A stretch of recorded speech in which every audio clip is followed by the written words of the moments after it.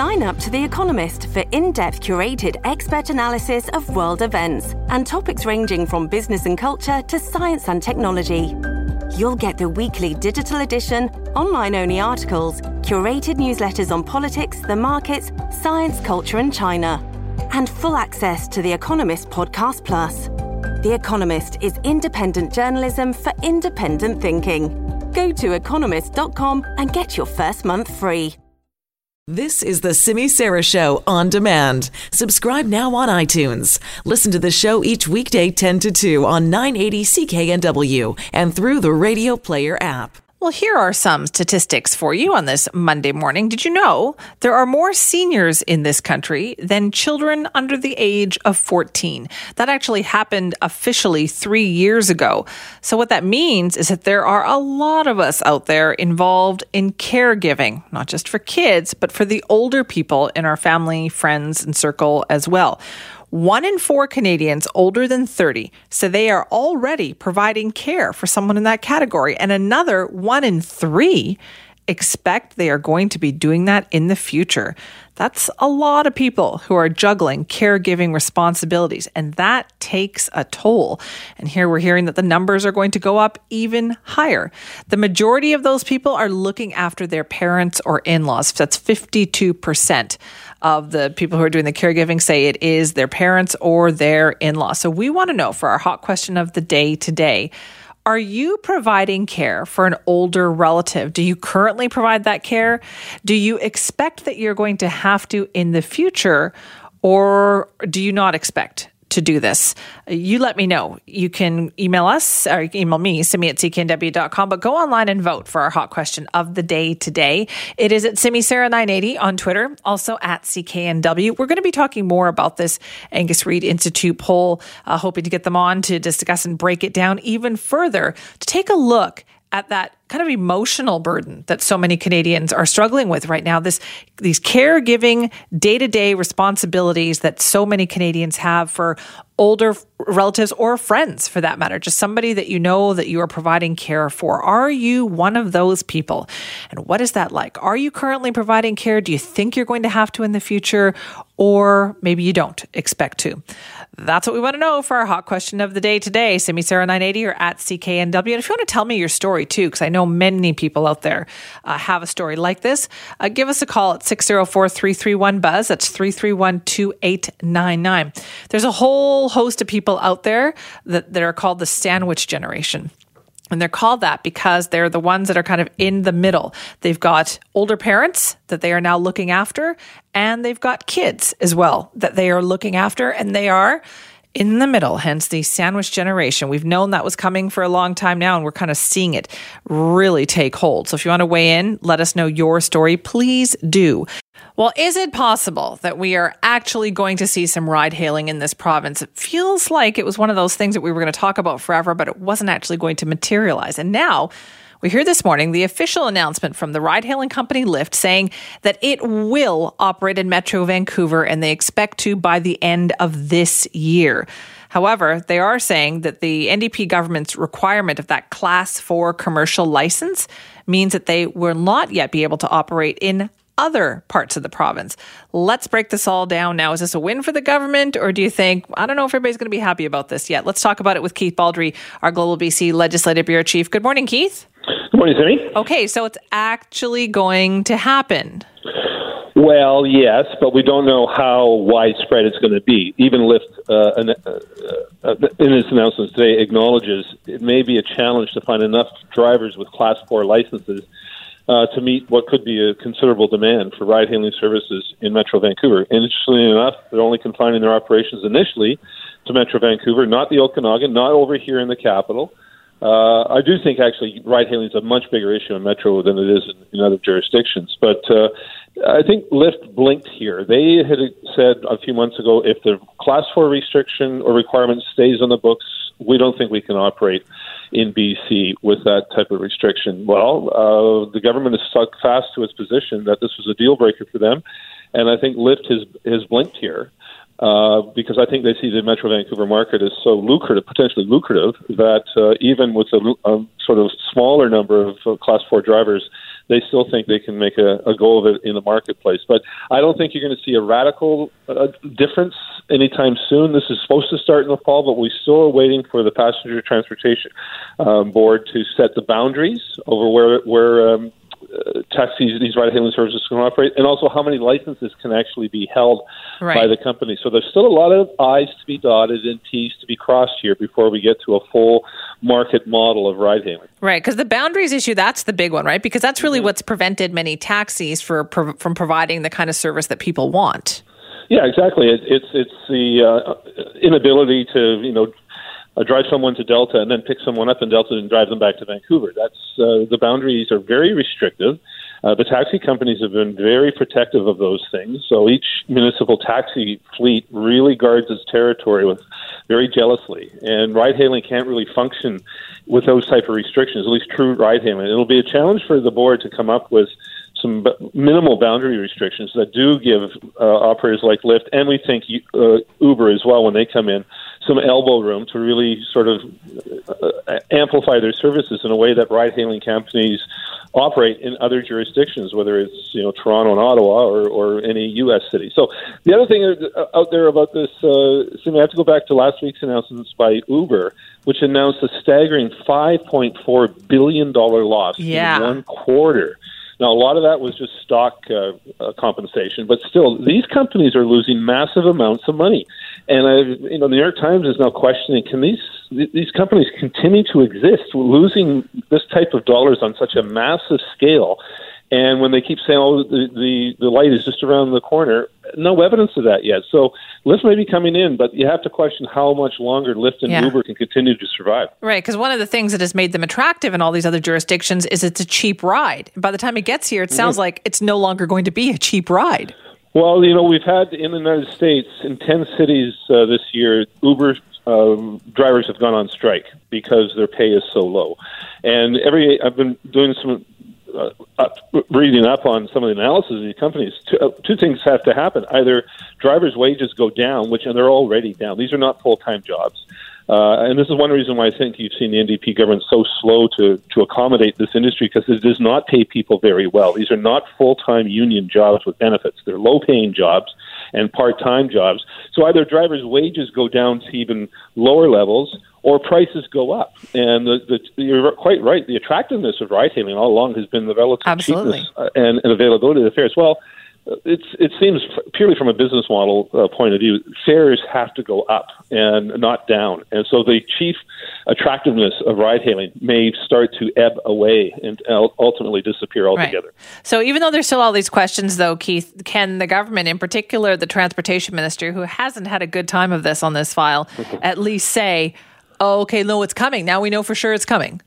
Yeah, I think it's a bit of a win for the NDP government. They stuck to their guns and saying we're going to have Class 4, daring the companies to say, even though they say at first blush it's a deal breaker, saying, well, after you look at the numbers, maybe it's not a deal breaker for you. And I think right now the NDP can say, well, we stuck to our guns. We're going to get our way. We're going to have what they consider to be safer ride-hailing services because of the requirement of Class 4 drivers. But we'll see how many Class 4 drivers there ultimately turn out to be, how many of these ride-hailing cabs actually turn out to be, and whether or not really the landscape changes that dramatically this fall. I still think it's going to be a slow adjustment. You think so, even though people have such high hopes that we're not going to notice as big of a change perhaps as people want? I don't think you're going to see the type of ride-hailing availability that you see in major North American markets here because of the Class 4 requirements, and again because of the ongoing financial problems that seem to plague these companies such as Uber and Lyft. But a start is a start, and if the market, again, this is what drives these services. If the market proves to be lucrative enough, I think Lyft and Uber will find a way to incentivize drivers to get Class 4 licenses, because if they see money to be made, they're going to try to make it. Right. Also, I didn't understand why a lot of taxi drivers who don't own their vehicles or own their licenses didn't say, I'll go work for them. They've already got the Class 4s. Yeah, and that may still happen. I mean, Lyft may still be, work in the industry here, talking to people, trying to collect as many of the already qualified drivers as possible. But again, money talks. Can they make as much money working for Lyft as they do for other companies? We'll see when the boundaries are determined. I think that's going to be a big one. And also how many licenses are actually going to be allowed by the Transportation Board. That's always been a touchy subject. A taxi license is always a coveted one. Yeah. And it's gone up in value tremendously over the years. And that's the other thing to keep an eye on. As Lyft and Uber come in, what does that do to the taxi licenses that some operators pay pretty hefty amounts of money for? Do they go down in value as ride-hailing becomes much more widespread? Right. And so when are these next steps going to happen, right? September 3rd, they're opening it up, but then what happens after that? Well, September 3rd, and then we wait for the boundaries from the Commission, and there's no indication that's going to come down necessarily in the fall. Some of the taxi associations on Twitter have been saying they've been told that that's probably not going to happen until the spring, which again means a slow evolution here, I think, for ride-hailing services to really get boots on the ground here. But Lyft says they intend to start sort of getting everything in order for the fall. But I still don't think we're going to see a real transformation or any noticeable difference. It sounds like probably until the new year. But there will be something available, one assumes, in Metro Vancouver sometime this fall, albeit not on a widespread basis. Right. It's not like they're going to have as many cabs out there as yellow Vancouver taxis or McClure's or Bonnie's. Right. Okay. And so that's just Lyft, though. We're still waiting for the official word from Uber as well. Do you think this puts pressure on them now to do this? I think Uber will be making an announcement very shortly that they're going to be coming in. They seem to have less objection to the Class 4 requirement than Lyft does. Lyft was really leading the charge here against Class 4. I don't think they're going to stand down their opposition to the Class 4. I think they're going to continue with their campaign against it. But in the meantime, I think they realize Metro Vancouver is the biggest market in North America that does not have ride-hailing, and you might as well get in there, even under restricted circumstances, and see what can be done and try to work the market from that perspective rather than just saying, well, we're going to boycott you. So I think Uber's going to be coming in here as well. So, Keith, it sounds like what you're saying is don't get too excited. I wouldn't get too excited just yet, but we'll see what happens next spring. If there's a rush of people willing to take to pay the money and the cost of and time to get Class 4 licenses to work part time, then we could have a much more widespread availability of ride-hailing services. But I think it's going to take some time to get to that point. All along, this has been a baby step process. Yeah. Unlike other jurisdictions, and it started with the BC Liberals in government. BC NDP in government, neither of them really fond of this. The taxi industry is a pretty formidable political lobby in this province. It seems to have a magical spell over both the NDP and the BC Liberals, and that spell's not going to go away just because Lyft put out a news release today. Right. All right, Keith, thank you so much for that. Anytime to me. Take care. That's Keith Baldry, our Global BC Legislative Bureau Chief, responding to the news that Lyft has officially said that, yes, they're going to go for it. How did it happen? How did one of the most well-known prisoners in the United States manage to kill himself, even though just last week he was on suicide watch? There are so many questions about the death of Jeffrey Epstein, who was being housed in a high-security Manhattan jail, and politicians of all stripes are demanding answers. Attorney General William Barr in the United States said today that there were, quote, serious irregularities at this Manhattan federal jail where this happened over the weekend. He said he was appalled by Epstein's death and fired a warning shot to anyone who may have been involved in the wealthy financier's alleged crimes. This sex trafficking case was very important to the Department of Justice and to me personally.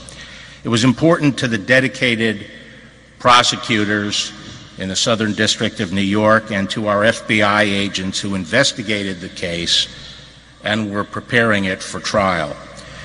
Most importantly, this case was important to the victims who had the courage to come forward and deserve the opportunity to confront the accused in the courtroom. I was appalled, and indeed the whole department was, and frankly, angry, to learn of the MCC's failure to adequately secure this prisoner. We are now learning of serious irregularities at this facility that are deeply concerning and demand a thorough investigation. The FBI and the Office of Inspector General are doing just that. We will get to the bottom of what happened, and there will be accountability.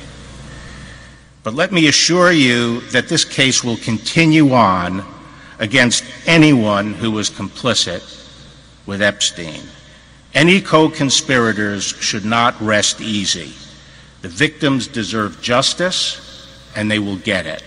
That is Attorney General William Barr. You know, what was so frustrating about this case was that it finally seemed to be getting the attention and the really attraction that it needed in the court system to have something happen after so many years of watching it fall by the wayside, even though there are all these rumors about what was going on. To talk more about this story now, we're joined by Reggie Cecchini, who's our Global News radio producer in Washington, D.C. Hi, Reggie. Hello.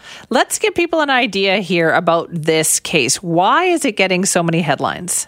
Well, it depends on which side of this you're looking at. If you're either looking at it from the instances that are alleged to have taken place, more than a decade ago, it's because this is being recently brought to light. And if you're looking at the instances that have been charged within the last couple of months, it's because of the situation that's going on right now with the death of Epstein. That said, it is a big story right now. There's a lot of questions that remain unanswered. There's a lot of victims out there who feel they're not going to get any kind of justice right now based on the alleged assault that they say took place all these years ago. So there's the reason that's in the headlines right now is because there are now more unanswered questions that could very well go unanswered as we go down the road. Right, and this is a man who had a lot of famous friends. The current president was a friend. The former president, Bill Clinton, was also a close friend.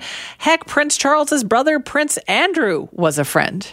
He was somebody who, well, this is the thing, is that he grew up in a kind of a poor life and didn't have any money. And as he met this associate of his, Ghislaine Maxwell, she was somebody who grew up overseas with a lot of money, with a lot of wealth, with a lot of connection to power. So all of these friends to him came via this close associate of his. And that's why he was able to kind of wine and dine with all of these big names around the world, like you said, including a prince, including big political names in the U.S. and big names that kind of lived around the world. So there are a lot of ties and a lot of connections to Jeffrey Epstein that kind of stem through one associate of his, and that's where some of the questions are kind of pointing right now as to what does this associate know and where can we find her. Right, and the reason why this case was back in the news because he had gone through a legal process, 10 years ago, but he got a very sweet plea deal, and all of a sudden that was back in the news. And didn't the president's Secretary of Labor have to resign because of this? Absolutely, he did. So when Alex Acosta was the then U.S. attorney in Florida, he's the one who signed off on this deal, gave him 13 months behind bars,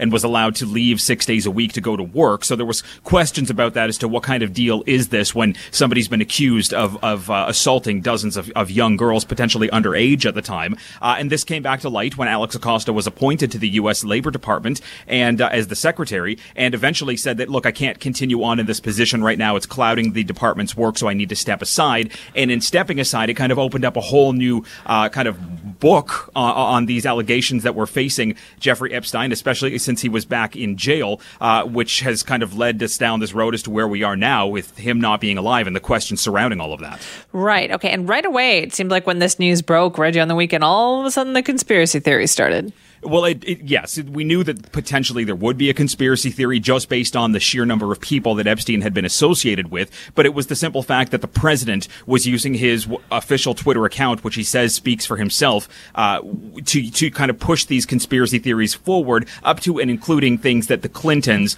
may have been connected to this death because there's a potential that they could make a link to Bill Clinton's time that he used to spend with Jeffrey Epstein. So we have the president of the United States perpetuating these conspiracies out there. And we know that his Twitter feed is often followed very closely by those who are very into what the president has to say. So this is a very dangerous path that we're heading down right now when it comes to these conspiracies. Right. And yet it seems like nobody was immune because there were lots of powerful men who spent some time with this guy. There were lots of powerful men, and we're seeing a lot of Democrats that were these powerful people that were spending time with Jeffrey Epstein. So there is some questions. There are some questions linked to the conduct that was taking place inside Epstein's facilities and homes that were around the world on one of the islands that he had owned as well, where Prince Andrew is said to have gone and where a couple of former governors and former politicians were said to have frequented as well. But those are one set of questions that people are looking at. The other set of the questions has to do with the victims. victims that have alleged that they were assaulted by Jeffrey Epstein, and how they're going to be able to move through this, what they're going to be able to do, and if Jeffrey Epstein's kind of opaque finances that he was holding on to for all these years, if it actually amounts to what it is, and how these victims are going to be able to go after his estate. Right. And so this isn't an end to this case. No, absolutely not. This is going to continue on. We know that criminal investigations are going to continue. The ones directly surrounding Jeffrey Epstein disappeared with his death. But there will be other criminal investigations that are linked to co-conspirators, especially Ghislaine Maxwell, that close associate of his who is said to have been a recruiter for him. So those investigations will continue. The civil investigations are going to continue into his estate. Then there's going to be this kind of opened book here as to all of the potential connections that had links back to Jeffrey Epstein, because just because he's dead now doesn't mean that everything dies with him. There's going to be questions, there's going to be further investigations, and this is something that could potentially have a lot of people shaking, thinking that they were going to be off the hook once he died. Oh, that is so true. All right, Reggie, thank you. Thank you. That is Reggie Cecchini, our Global News radio producer in Washington, D.C. Let's talk about some caregiving issues, shall we? Because there are many, many people in this country who do that. Not only do they look after their kids or themselves, their homes, their jobs, all that kind of stuff, they also look after perhaps aging parents or aging relatives. A new poll by the Angus Reid Institute has taken a deep dive into this issue, the challenges that it presents, the concerns we have, and all those sacrifices that we're making to make sure our loved ones get the care they need. Now, we also want to hear your story on this, so we are going to be taking some calls coming up in a few minutes. But right now, let's talk to Dave Krasinski, who's a research associate at the Angus Reid Institute and who was involved in this survey. Dave, thank you so much for joining us. No problem, Simi. How are you? I'm good, thank you. Taking a look at the numbers that you guys turned up here, it certainly does show what a huge impact caregiving is having, isn't it? Yeah, it really is, and it's becoming more and more of an important issue in Canada and generating more attention because of one of the interesting trends, actually, that I opened the piece with is that, 3 years ago, for the first time in Canada's documented history, we had more Canadian residents that were seniors, so 65 and over, than we had children 14 and under. That's the first time that's happened. It just kind of quietly passed. But if you're paying attention, it really does. It's kind of a high watermark for this trend of skewing an older population. And what's coming alongside that is that you've got a lot of people, particularly in the 40 to 49 age group and that 50 to 59 age group, where almost 3 in 10 are providing care for somebody. In addition to, any children that they might have and their own, some people are providing care for their spouse. About half of that group are providing care for their parents. So it's aging parents that are a big concern in Canada.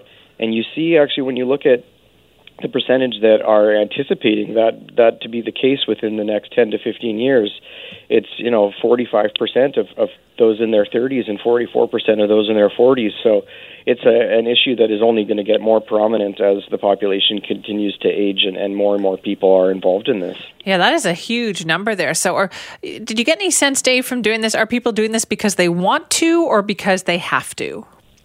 I think for a lot of people, it's easier for them to do so from a financial standpoint. And the reason I say that is when you look at the people who are really heavily involved in this and are majorly impacted by it. So this is the group that say that it plays a big part of their life, so that they have to take days off of work and cancel appointments. This is a really well-documented trend in Canada now that policymakers are paying attention to. But if you look at it, it's actually 4 times higher among those with incomes under $50,000 in their household than it is among those with incomes over $100,000. So they're much more likely to be burdened by this type of care. And I think a lot of that is financially. Certainly a lot of people they like to help out their parents or maybe their spouse if they can. They're doing it from a place of love. But certainly, if they can afford to, a lot of people will, get some sort of live-in care or move into a home to just kind of facilitate a more easy transition into old age. Right. And so who is it that is being looked after here? Is it the parents? Yeah, it's primarily the parents. If you look at the numbers who say that they're caring for somebody, 52% of caregivers say that they're taking care of their parents. and that jumps to 76% in that 40 to 49 group, and that's that group that's most likely to be providing care. So that's the prime areas, 40-year-olds who are taking care of a parent or in-law.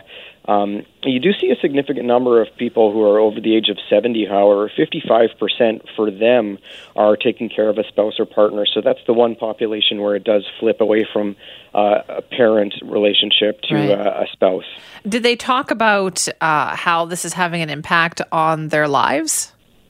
We didn't get into specific details, but I know anecdotally, one of the big things that's happening for people who are caring for, particularly with parents, is that a lot of people, the biggest problem that they're having is having to take time off of work, and you know these calls come at inopportune times, and you have to run off. And there's actually an estimate put out by CIBC earlier this year that said that the cost of aging for or caring for aging parents to the Canadians, both in terms of what we pay and the loss in terms of productivity from everybody taking time off and the spin-offs of that, is about $33 billion. So there's a big impact there for people who are taking time off work or canceling appointments, or just losing a lot of that free time that they might have had, which is increasing stress levels and leads to more adverse health effects. So it's a difficult kind of spiral for people who can't get the care that they wish that they could, or can't get the help that they need. And what do you think this tells levels of government, especially like the provincial government, the federal government? Do these people need help?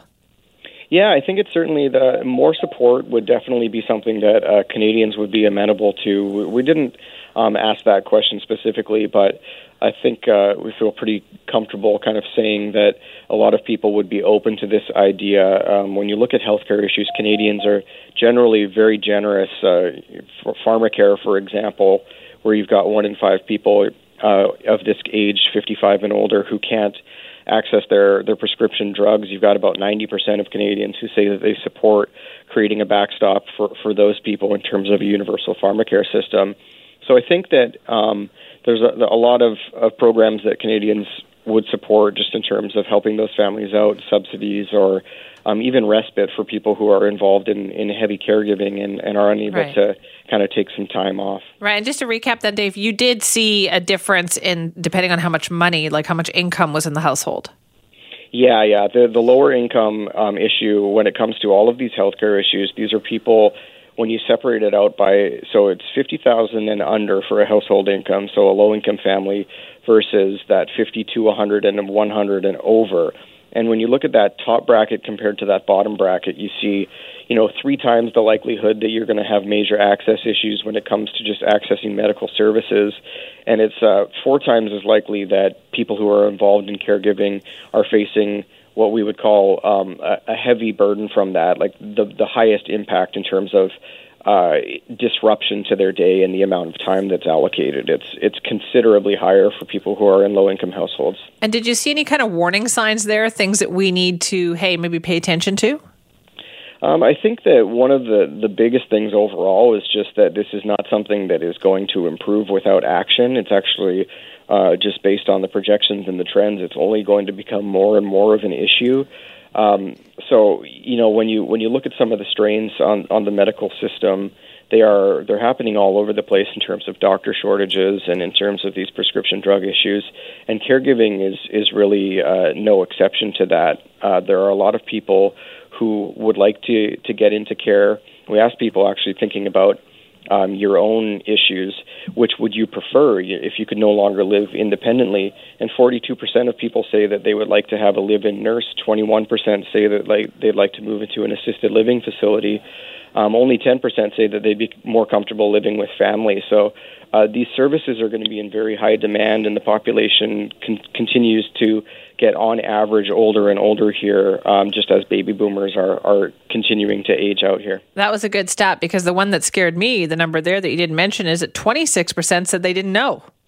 Yeah, they hadn't thought about it's a little too early to tell. The 30-year-olds, it's hard to get them to commit.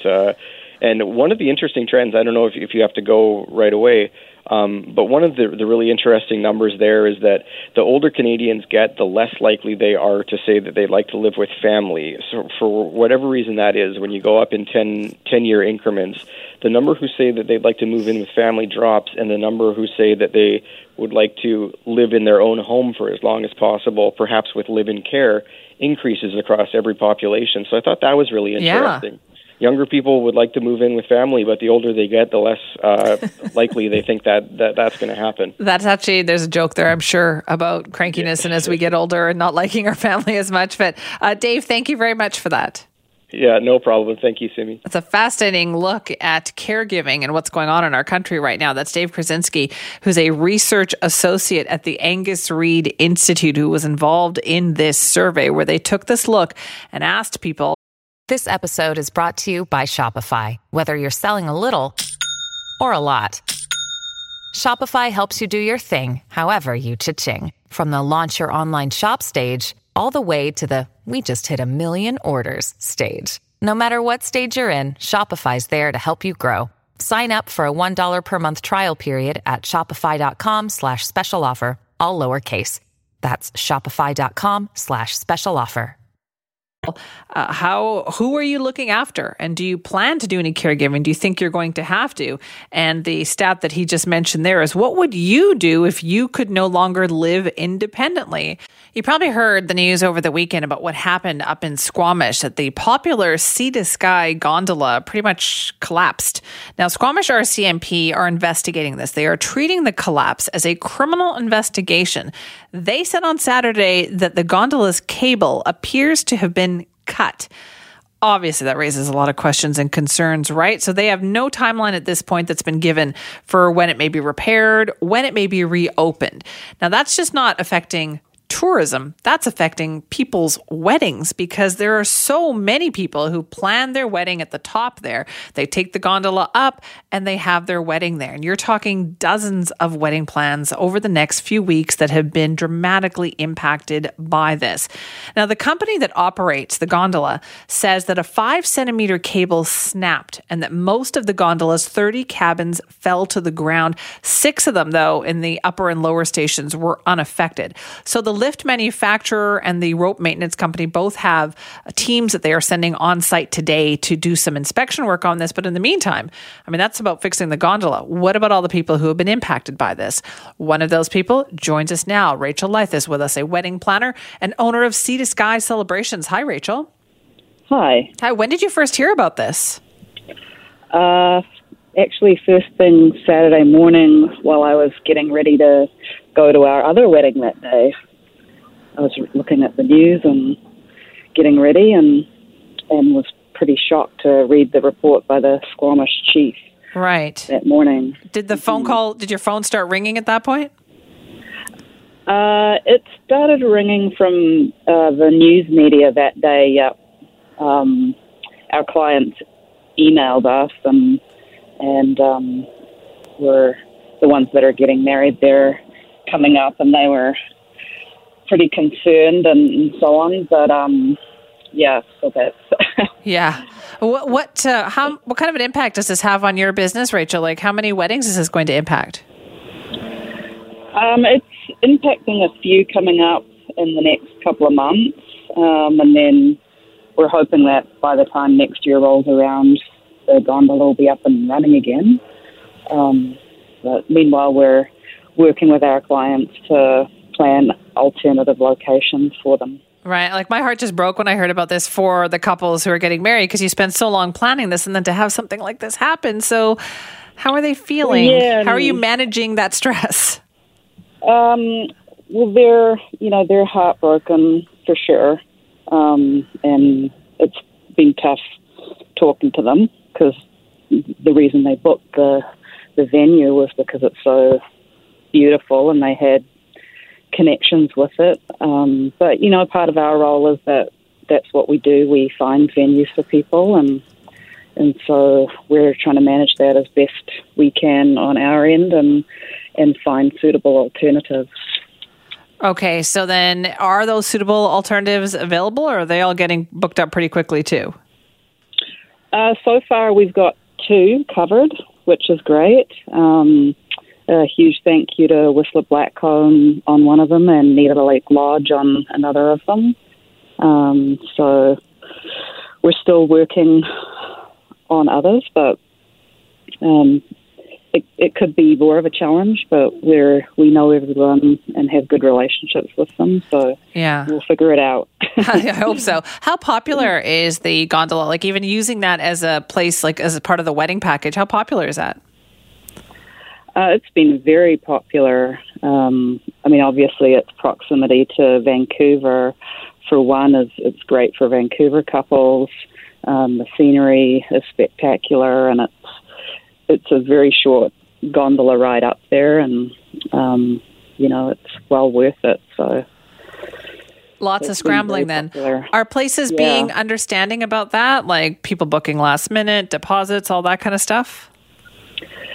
They are. They've been really great, actually. We're really thankful for everyone who's been so kind, and also a lot of venues have just reached out to us anyway, offering help under the circumstances. So we really appreciate that too. Okay, well, good. Listen, good luck with this, Rachel. Hope it goes well. Thank you so much.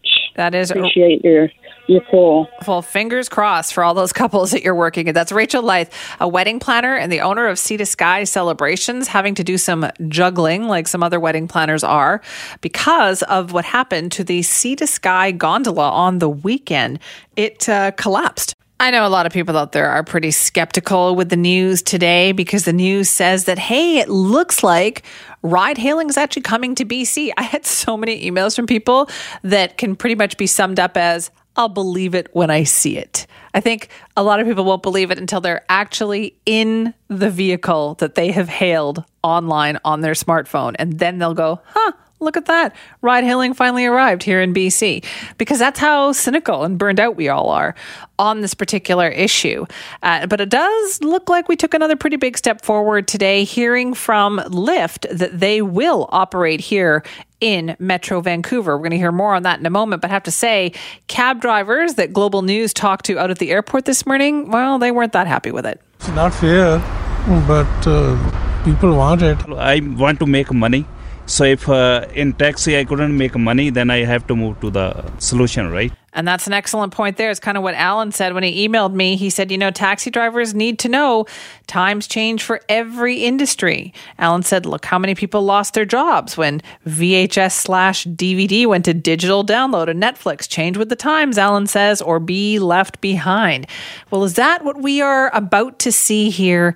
We now know that starting on September the 3rd, the Passenger Transportation Board is going to start the process of taking applications for ride-hailing services in this province. And officially today, we heard that Lyft will be one of those applications. So let's talk now with their newly appointed BC General Manager, Peter Lukumsky, who joins us now. Peter, thanks for being here. Oh, thanks for having me. So this is a pretty big decision that Lyft made. What led into it? Well, we really felt that we wanted to bring this level of positive change to British Columbians. We feel that ride-sharing and Lyft is really a much-needed addition to the transportation mix that we already have in the province, and certainly one that the population here has been asking for. Right. So how do you envision the Lyft service looking right now in BC? Well, we're going to roll out Lyft as we have in other cities across the United States and in Toronto and Ottawa. The same way we have, we're recruiting drivers at this point so that we can deliver a high-quality level of service. Ultimately, a transportation network like Lyft counts on two things. It counts on riders who want spontaneous, reliable transportation by just opening up their phones, looking at a map, saying, I want to go from point A to point B, getting that price for that ride up front, and then having a car pick them up within a few minutes, drop them off. No cash transaction takes place. You don't have to pull out your credit card. It's really a very easy and frictionless type of process. But the other side that it counts on is a really healthy supply of drivers. Now, we have this regulation in British Columbia of requiring a Class 4 license. But for anyone who wants to drive for Lyft, we really want to make the driver side frictionless as well. So if anybody out there wants to drive for Lyft, Lyft.com/Vancouver is the place to go and sign up.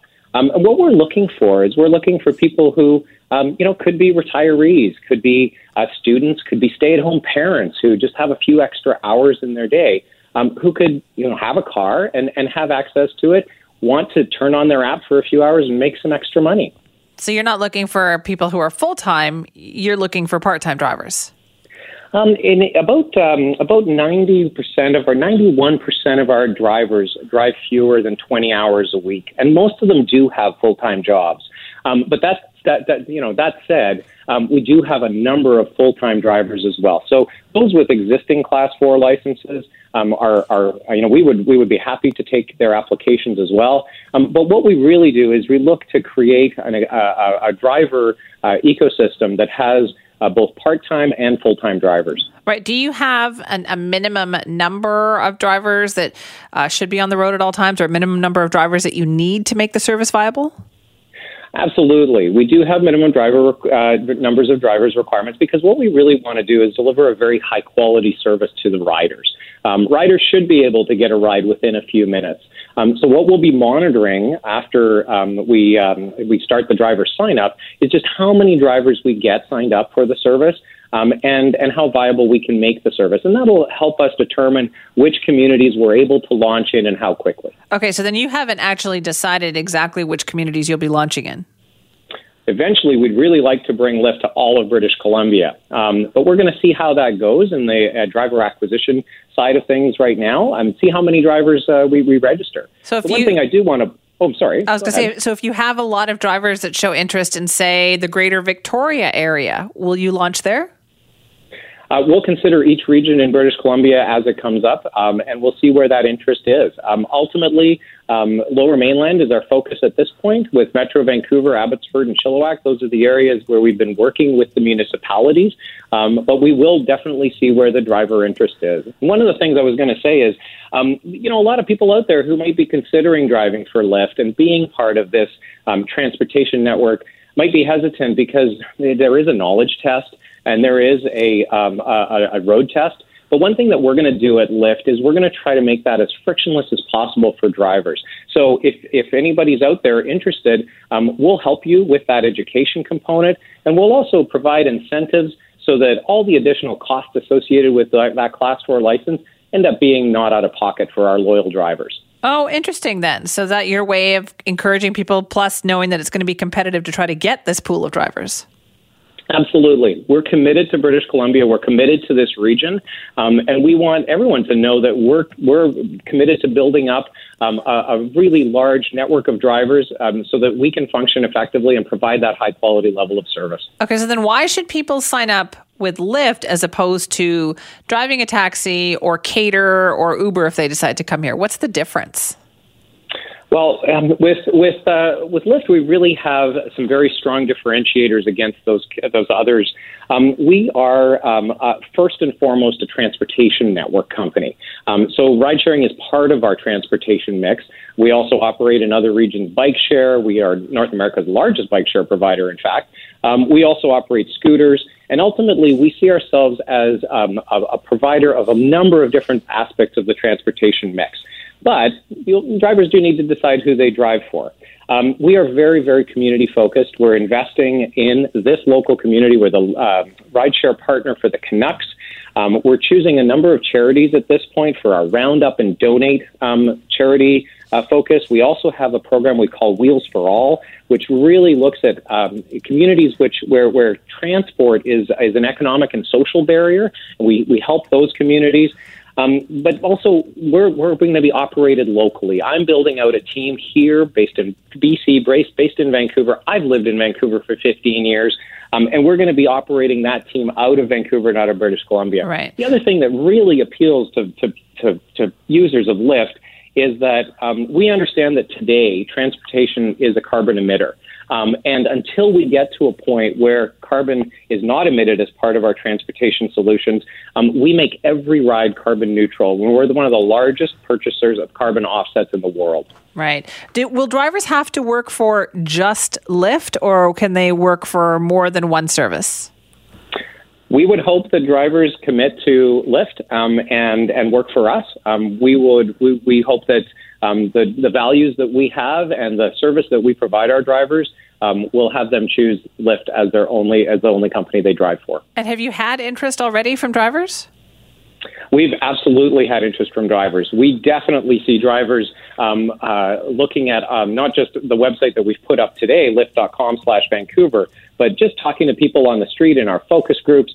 We've had a very, very high interest in drivers. I was talking to someone today who was a parent who essentially said, I've got a couple of extra hours. I'd love to show some people around the city and make some money while I'm doing that. Interesting. Okay, and what's the timeline here then like, Peter? That's a great question. So we're applying for the license as soon as we can, and we're committing to British Columbia, looking at applying for the license on September 3rd. And then after that, we need to be granted the license. We're going to start the driver acquisition process, and then we'll roll it out as soon as we have that critical mass of drivers. Okay, and you don't know yet what that critical mass number is? We really look at all the regions we operate in, and we decide exactly when critical mass gets hit. When we see the number of drivers that we acquire in a region, and really have the confidence that we get that high quality level of service for our riders. Okay, and so the area you're talking about is Metro Vancouver, but also the Fraser Valley? We've had great conversations with the municipalities of Abbotsford and Chilliwack, in addition to the Metro Vancouver region. It's our hope that we're able to service all those communities and eventually all of British Columbia. So do you think by the end of the year we'll see some Lyft cars on the road? I think that could be a pretty good bet. We'll see then. Peter, thank you very much for your time. Really appreciate it. Thanks very much. That's Peter Lekumsky, who's the newly appointed BC General Manager of Lyft.